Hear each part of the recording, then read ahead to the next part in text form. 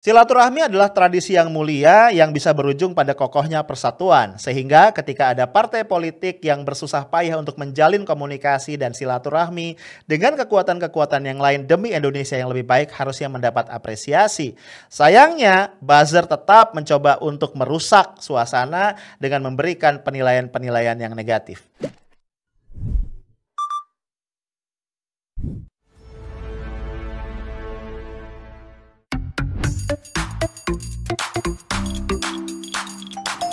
Hai guys, ketemu lagi kita malam ini. Alhamdulillah ya, Ramadan kita sudah tuntaskan 30 hari genap ya.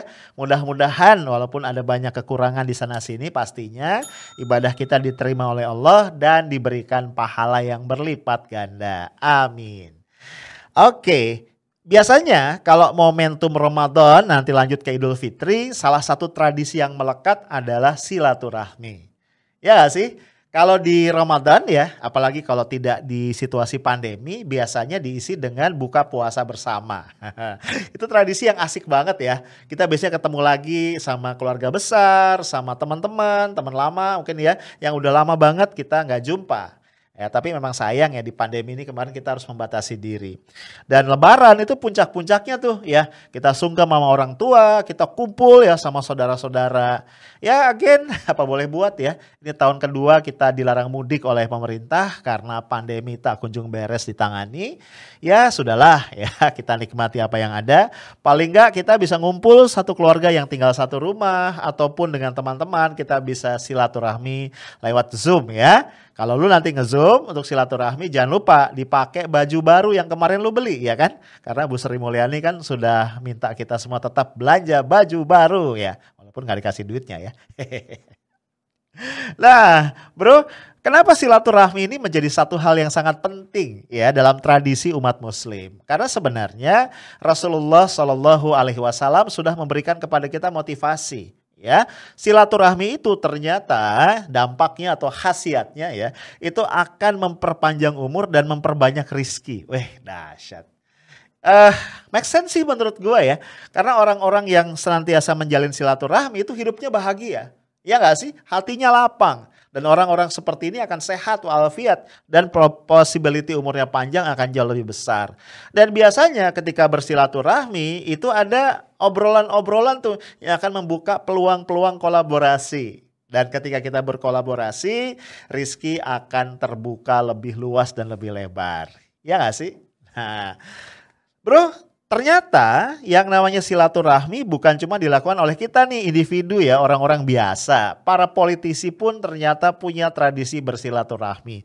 Dan menurut gue ini bagus banget ya. Kenapa? Karena dunia politik itu identik dengan satu dunia yang sangat kompetitif. Iya gak sih? Yang namanya politik itu biasanya identik dengan perebutan atau bukan perebutan juga. Upaya untuk mendapatkan kekuasaan. Ya, sehingga sangat wajar kalau antara satu kekuatan politik dengan yang lain, satu parpol dengan yang lain, atau satu politisi dengan yang lain, itu terjadi friksi, ya kan ya, singgungan-singgungan, kemudian mungkin juga konflik, perseteruan dan sebagainya. To some extent ini bagus ya, karena situasi kompetitif ini yang membuat politik kita berputar dan jadi dinamis. Tapi kalau terlalu banyak gesekan, ya tensionnya terlalu tinggi juga nggak baik ya. Ini bisa mengancam kepentingan yang lebih besar, yaitu persatuan dan kesatuan bangsa. Jadi ketika ada politisi atau partai politik yang mengambil inisiatif ya untuk menjalin silaturahmi, membangun komunikasi dan membuka pintu-pintu kolaborasi dengan kekuatan politik yang lain atau institusi-institusi yang berbeda, menurut gua kita harus angkat topi dan kemudian memberikan apresiasi. Ya, sehingga tadi tension politik bisa dikurangi ya, kekuatan-kekuatan politik yang berbeda tadi bisa duduk bareng, lebih rasional, lebih tenang dan membicarakan, mendiskusikan dan kemudian menyepakati langkah-langkah kolaboratif untuk kebaikan bangsa. Nah bro, ini gue pengen angkat satu hal menarik nih ya. Dari partai-partai yang ada di parlemen, ada 9 partai. Partai Keadilan Sejahtera atau PKS ini ternyata memanfaatkan betul 1 bulan Ramadan kemarin full ya untuk menggelar safari silaturahmi. Ya, hampir semua partai kayaknya ya ini disambangi oleh PKS dan bahkan juga mendatangi institusi non partai ya, antara lain MUI dan juga Dewan Dakwah Islamiyah Indonesia. Ya, kita bahas sedikit ya. Ini jadwalnya padat banget. Sorry nih, gue terpaksa pakai catatan karena banyak. Ini gue lihat ya, pertama itu di tanggal berapa nih? Di tanggal 14 April, berarti di awal-awal Ramadan ya. PKS jumpa dengan Partai Persatuan Pembangunan ya, sama-sama partai Islam tapi memang positioningnya berbeda pasca Pilpres 2019 yang lalu. P3 memutuskan untuk bergabung ke dalam kabinet yang mendukung kabinet Jokowi Ma'ruf, sementara PKS memilih berada di luar sebagai partai oposisi. Ya, tapi ternyata ya mungkin kesamaan values di antara dua partai ini membuat tidak ada hambatan yang berarti antara P3 dengan PKS untuk berjumpa. Nah, dalam silaturahmi ini ternyata fokusnya antara lain ada beberapa poin ya, kesepahaman bersama. Kita lihat ya, ini ada videonya. Silaturahim kebangsaan yang berlangsung dengan penuh kekeluargaan ini telah menyepakati beberapa poin kesepahaman sebagai berikut ya. 1. PKS dan P3 berkomitmen bersama untuk menjaga keutuhan NKRI dan Pancasila sesuai dengan yang tercantum dalam pembukaan Undang-Undang Dasar Negara Republik Indonesia tahun 1945. Yang kedua, PKS dan P3 akan berjuang bersama dalam menjaga demokrasi agar tetap sehat sesuai amanat reformasi.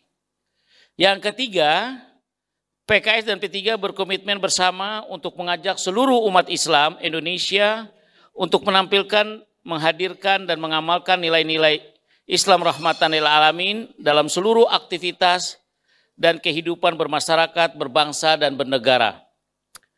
Keempat, berkomitmen bersama untuk membangun dan memajukan ekonomi umat, ekonomi syariah, dan UMKM. Kelima, berkomitmen bersama untuk menjadi bagian dari solusi atas berbagai krisis yang ditimbulkan sebagai dampak dari pandemi COVID-19. Keenam, kedua partai politik akan berkolaborasi dan memberikan pemahaman dan mengajak ke segenap masyarakat agar turut aktif mencegah kerusakan lingkungan dan berhemat energi. Ketujuh, mengajak masyarakat Indonesia untuk menjadikan Ramadan 1442 Hijriah sebagai bulan muhasabah, saling peduli dan berbagi terhadap sesama atas berbagai musibah yang melanda bangsa Indonesia. Demikian beberapa poin yang kita buat dalam kesepahaman antara PKS dan P3 dalam silaturahim kebangsaan hari ini. Semoga Allah Subhanahu wa Ta'ala yang Maha Esa dan senantiasa meridhoi kita semua, memberikan bimbingan dan kekuatan kepada kedua partai agar mampu berkomitmen pada kesepahaman ini dalam rangka terus berupaya membangun bangsa. Presiden PKS Haji Ahmad Sayhu, ya, Ketua Umum P3 Soeharto Manwarfah. Nah, beberapa hari sesudahnya PKS tancap gas ketemu dengan Demokrat. Ya, Presiden PKS Ahmad Sayhu langsung bertemu dengan Ketum Demokrat yaitu AHY. Ya, kalau gue lihat dari beberapa dokumentasi yang beredar kayaknya cukup hangat ya pertemuannya. Kita saksikan ya, ada juga videonya. Ada 3 substansi utama yang tadi kami diskusikan. Yang pertama adalah terkait penanganan pandemi COVID-19 di Indonesia saat ini. Yang kita tahu, walaupun semakin banyak yang telah divaksin, angkanya sudah lebih dari 12 juta orang, tetapi jika dihitung dibandingkan dengan jumlah penduduk Indonesia, tentunya masih harus kita bekerja keras. Sehingga kita berharap vaksinasi bisa dilakukan secara semakin efektif dan tentunya lebih membangun kesiapan masyarakat kita dalam menghadapi COVID-19. Yang kedua, kita tahu juga bahwa tekanan atau resesi ekonomi yang menjadi dampak utama dari COVID ini juga harus kita sikapi secara bersama-sama, termasuk juga dampak langsung terhadap ekonomi rakyat. Banyak masyarakat kita yang harus kehilangan pekerjaan, penghasilan, dan akhirnya menambah jumlah kemiskinan dan ketimpangan di negeri ini. Kita sepakat bahwa 2 isu utama hari ini tersebut harus menjadi perhatian utama dari PKS maupun Partai Demokrat. Nah, bro, ketemunya PKS dengan Demokrat ini punya meaning yang khusus ya, karena dua-duanya berada di sisi oposisi ya. Dua-duanya adalah oposisi pemerintah, dan kita tahu bahwa baru-baru ini Demokrat diguncang oleh percobaan kudeta gagal yang dilakukan oleh KSP Muldoko. Ya, kasusnya masih bergulir ya sampai sekarang karena kubu Sibolangit nih, kubunya Muldoko mengajukan tuntutan ke PT UN. Ya, kita nggak tahu ya hasilnya gimana. Nah, setelah dengan Demokrat bro, lanjut lagi nih ya. Ini menarik banget karena PKS berjumpa dengan pimpinan koalisi pemerintah, yaitu Partai Demokrasi Indonesia Perjuangan. Ya, di sini PKS menegaskan ya posisinya tetap sebagai oposisi ya dalam konteks untuk merajut semangat kebangsaan. Wah, ini menurut gua menarik banget. Nah, lanjutin lagi ya karena ini masih panjang nih perjalanan PKS. Kemudian di tanggal berapa nih? Tanggal 28 April ya 2021 PKS ketemu dengan Majelis Ulama Indonesia. Nah, PKS secara humble, secara rendah hati minta agar MUI ya sebagai satu lembaga yang punya otoritas mewakili umat Islam itu senantiasa memberikan nasihat dan masukan-masukan kepada PKS. Menurut gua ini langkah yang sangat bijaksana ya. Ya, namanya partai politik ya yang bertarung di dunia politik itu kerap ya bersentuhan dengan konflik nilai ya. Tentu saja nasihat-nasihat dari para ulama yang ada di MUI yang mewadahi semua ormas-ormas Islam ini penting. Di samping itu juga tentunya PKS menyerap ya masukan-masukan dari para ulama yang ada di MUI sehingga kemudian bisa diperjuangkan lewat jalur politik. Lanjut lagi di tanggal 28 ya. Jadi di tanggal yang sama PKS berjumpa dengan satu partai besar, partai Islam yang juga menjadi bagian dari koalisi pemerintah yaitu Partai Kebangkitan Bangsa. Ya, kita lihat temanya apa? Temanya adalah bagaimana PKS dan juga PKB bisa bersinergi membangun kolaborasi untuk mewujudkan Islam yang rahmatan lil alamin. Menurut gue ini satu tema besar ya. Kenapa? Karena saat ini kan bagaimanapun ada upaya-upaya dari pihak-pihak yang tidak bertanggung jawab ya untuk mengidentikan Islam dengan radikalisme, dengan ekstremisme, bahkan jahat banget ya diidentikan dengan terorisme.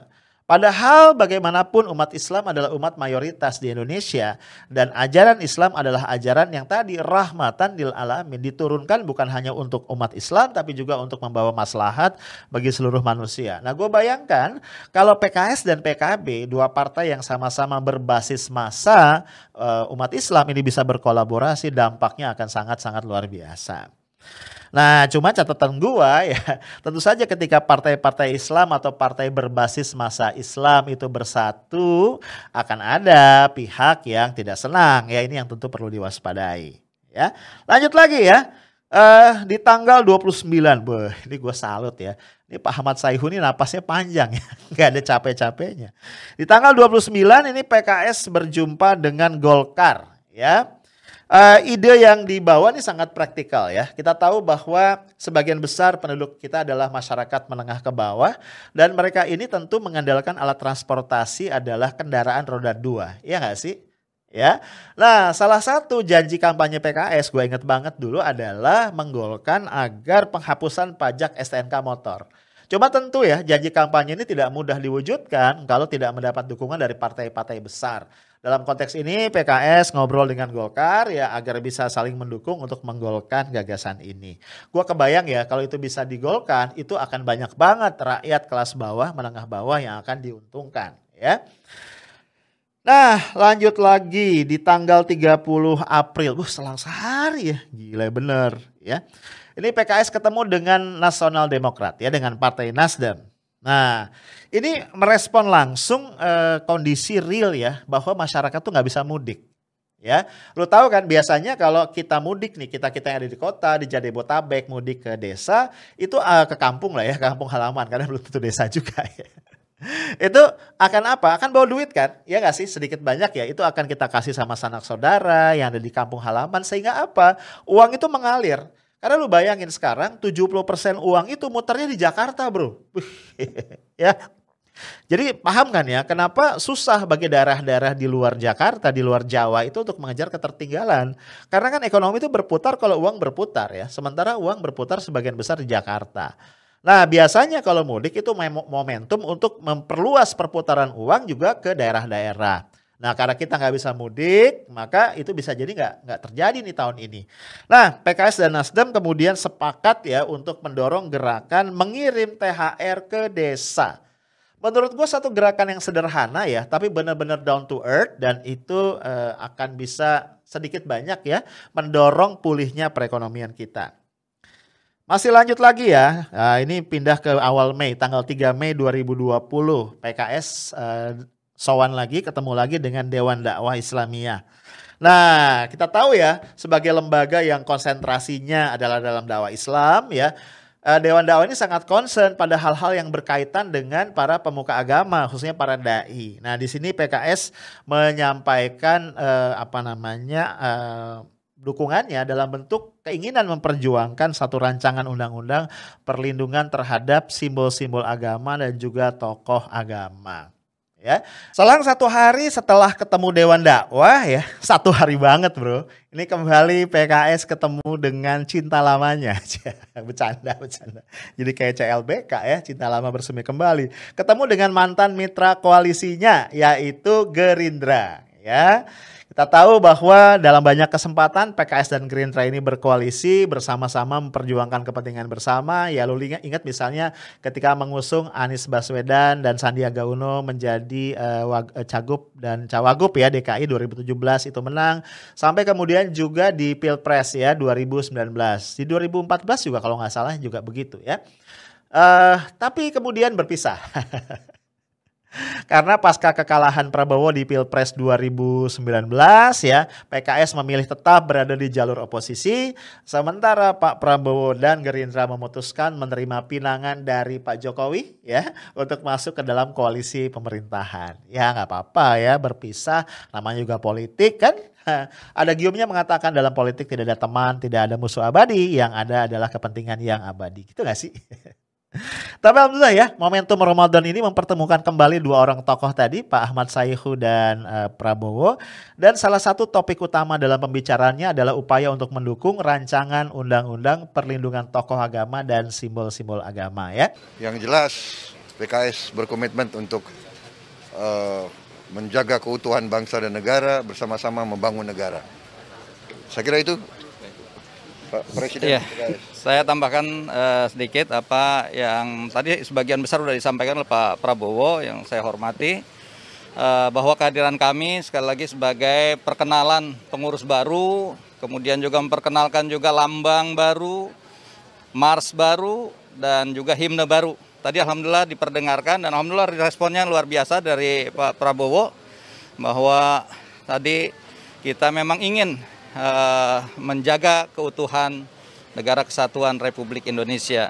Dan tentu dari kami juga tadi mohon dukungan dari beliau agar supaya inisiasi dalam RUU perlindungan ulama, perlindungan tokoh agama dan simbol-simbol agama juga mendapat dukungan dari Partai Gerindra. Mudah-mudahan nanti kita bisa kerjasama wujudkan dalam secara teknis di parlemen. Saya kira itu tambahan dari saya. Kita doakan bisa berhasil ya.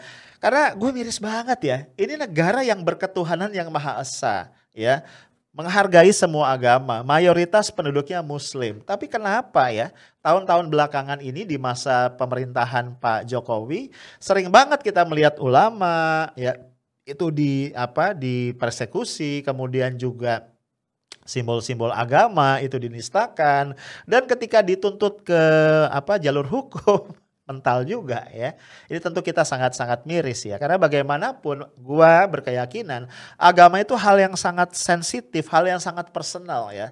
Ketika dia diganggu gugat, ketika dia dijadikan objek hujatan dan macam-macam, itu sangat-sangat berbahaya. Itu akan merobek tenun kebangsaan, tenun Bhinneka Tunggal Ika yang kita sudah rajut susah payah bertahun-tahun lamanya. Ya, guys, itu dia ya lintasan dari safari silaturahmi PKS yang dilakukan sepanjang bulan Ramadan. Nah, dahsyat ya. Nah, ini gua sajikan ya, ini resumenya. Bro, tadi ya gue bilang di awal, upaya seperti yang dilakukan PKS ini harusnya kita apresiasi. Kita harus berterima kasih, thanks to PKS yang sudah berinisiatif. Ya, ya sebelumnya juga kita lihat Nasdem dengan Golkar ketemu dan partai-partai lain juga ketemu. Ya, walaupun tadi partai berkompetisi, tapi tetap harusnya perspektif keindonesiaan itu mengatasi segala-galanya. Nah, yang gue sayangkan ya, alih-alih mengapresiasi, memberi semangat gitu ya, ada pihak-pihak yang tidak bertanggung jawab yang justru nyinyir. Dan nyinyirnya itu apa ya, nggak penting banget gitu loh. Ya, sok-sok bijak gitu ya, sok memberikan warning, reminder, tapi sebenarnya kemudian menyerang. Dan itu menyudutkan PKS menurut gue, dan itu nggak pada tempatnya. Ini salah satu gue temukan di satu kanal Rudy Kamiri ya. Gue agak males ngangkatnya, tapi ya ini fakta ya. Partai yang paling sehat dari segi kaderisasinya adalah PKS. Partai yang paling sehat. Dinamika kepemimpinannya juga sangat dinamis. Kemudian anggotanya juga sangat solid, kaderisasinya sangat solid. Dan ini tidak dimiliki oleh partai-partai yang lain, termasuk partai nasionalis yang lain. Tapi harus tetap saya berikan catatan atau garis bawah bahwa PKS ini pada dasarnya adalah Ikhwanul Muslimin. Kita harus hati-hati. Jangan sampai nanti Ikhwanul Muslimin ini berkuasa menguasai pemerintahan. Ini yang sangat bahaya menurut saya. Jadi sahabat Indonesia, selayaknya kita sebagai rakyat harus memberikan warning kepada partai-partai nasionalis agar jangan terbuai dengan tawaran koalisi yang dibangun oleh PKS. Apalagi kita tahu nanti dalam Pilpres tahun 2024 kemungkinan besar saya katakan PKS akan mendukung atau mengusung Anies Baswedan. Nah, kalau Anies Baswedan yang diusung, ini kita harus memberikan catatan, memberikan pengingat kepada seluruh masyarakat Indonesia bahwa Anies Baswedan ini mempunyai cacat politik, cacat sejarah, yaitu pada saat Pilgub tahun 2017 menggunakan ayat dan mayat untuk dilegalisasikan dalam mengangkat dia menjadi seorang pemimpin. Ini yang harus kita sadarkan kepada rakyat. Dia awalnya memuji ya langkah cepat PKS yang lincah segala macam ya, itu kayaknya pujian banget. Tapi kemudian dia mengangkat satu hal seperti memberikan warning kepada kita semua nih rakyat Indonesia agar waspada. Tadinya gue pikir waspada kenapa gitu ya. Oh rupanya Rudy Kamiri mengatakan PKS ini bagaimanapun ideologinya bukan nasionalis gitu ya. Bukan nasionalisme tapi adalah Ikhwanul Muslimin. Gue sampai harus buka-buka nih Ikhwanul Muslimin organisasi apaan gitu ya. Nah rupanya ini satu organisasi yang dituduh Islam transnasional. Nah ini kayaknya nih gue gak tahu apakah Rudy Kamiri segitu cupet dan kupernya sehingga kurang baca atau memang punya maksud-maksud buruk yang terselubung. Jadi ya gue gak ngerti. Kenapa? Karena dia gak lihat sejarah ya bagaimana PKS lahir, siapa orang-orang yang membidaninya. Tokoh-tokoh di belakang kelahiran PKS adalah tokoh-tokoh dari lintas ormas Islam. Ada orang Muhammadiyah, ada orang Nahdlatul Ulama, ada orang Al-Irsyad, ada orang-orang dari kelompok-kelompok Islam yang lain yang itu asli Indonesia, ya. Anak kandung reformasi yang lahir setelah runtuhnya Orde Baru dan masuk ke era reformasi. Orang-orang yang kemudian mendirikan PKS adalah tokoh-tokoh muda waktu itu ya, sekarang udah gak muda ya, yang ikut ya dalam proses reformasi. Jadi kalau tuduhannya begini nih menurut gua luar biasa. Ini beracun banget ya, dan kayaknya nih punya niat gak baik ya. Kenapa buat gua ini persoalan? Karena tadi ya, bukannya kita berusaha untuk merajut persaudaraan sebangsa ya, mempertemukan perbedaan, kita fokus pada persamaan, tapi justru memberikan tuduhan-tuduhan, lontaran-lontaran keji yang gak jelas juga dasarnya gitu. Apalagi kemudian ya Rudy Kamiri ini juga bicara tentang kemungkinan PKS mendukung atau mengusung Anies Baswedan di Pilpres 2024. Gua nggak mau komentar masalah itu ya, karena PKS belum ngomong masalah Pilpres. Ya waktu gua ketemu dengan Ustadz Ahmad Saihu dan di satu podcast gua yang lihat lagi di thumbnailnya, gua sempat tanya itu dan Pak Ahmad Saihu bilang itu urusan dari Majelis Syuro dan sampai sekarang PKS belum ngomong ke arah sana. Nah jadi gue gak mau ngomentarin itu. Tapi kalaupun misalnya PKS bersama partai-partai lain mendukung Anies Baswedan, emang kenapa? Ya kan? Nasdem sudah terang-terangan bilang akan mengusung Anies Baswedan. Dan banyak juga partai lain yang sudah mulai melirik Anies Baswedan. Karena beliau bagaimanapun kita akui sukses sebagai gubernur DKI Jakarta. Rentetan prestasinya dahsyat dan menurut gue agak susah kalau di-compare dengan gubernur-gubernur yang lain. Jaraknya agak jauh.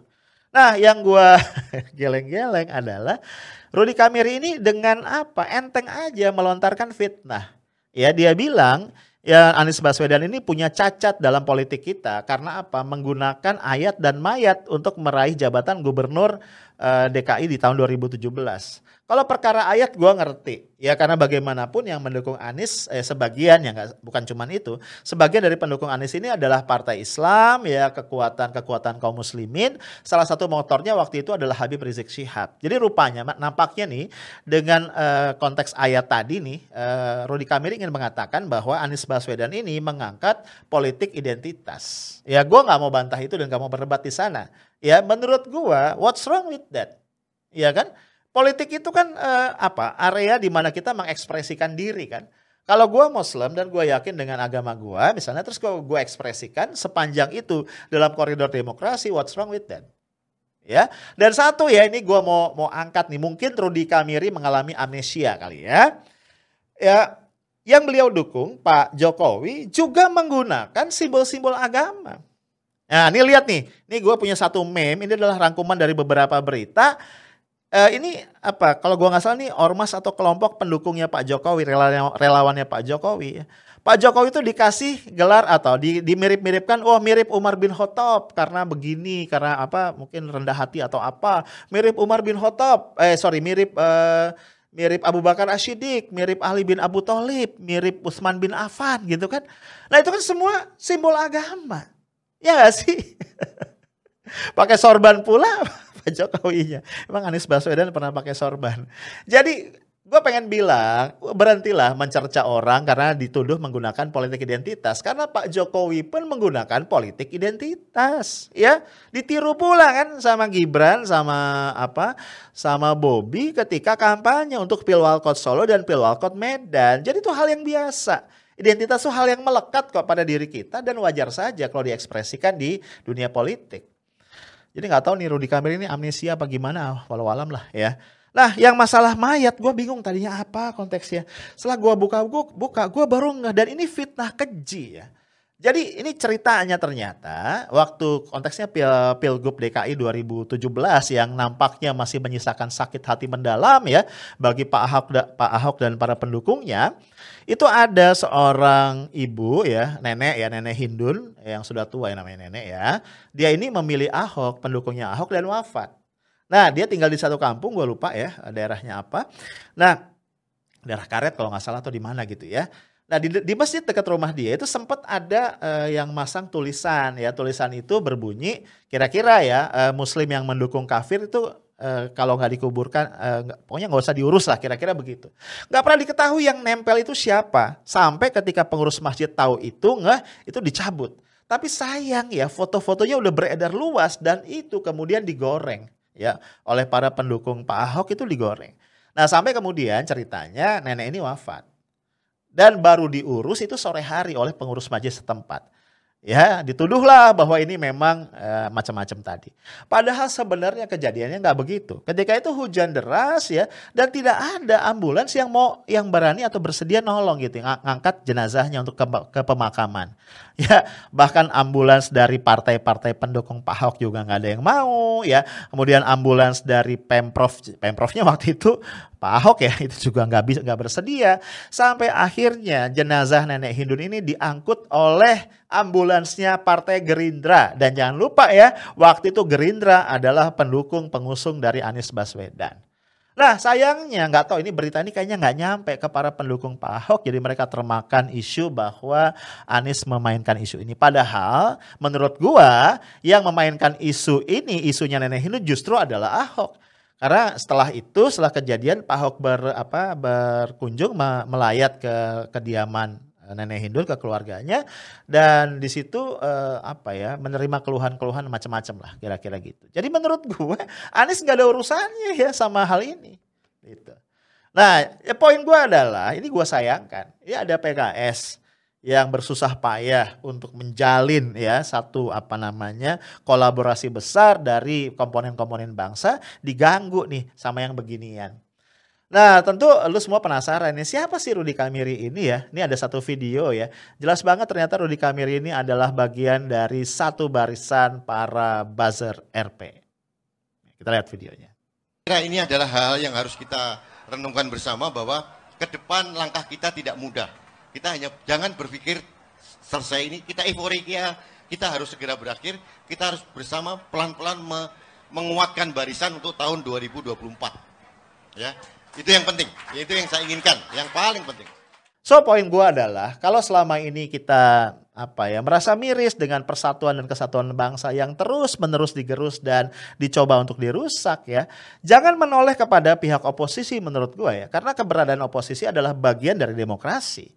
Ya, mengaitkan oposisi dengan keterbelahan masyarakat menurut gua adalah kebodohan dan kekonyolan yang parah yang nggak bisa dimaafkan.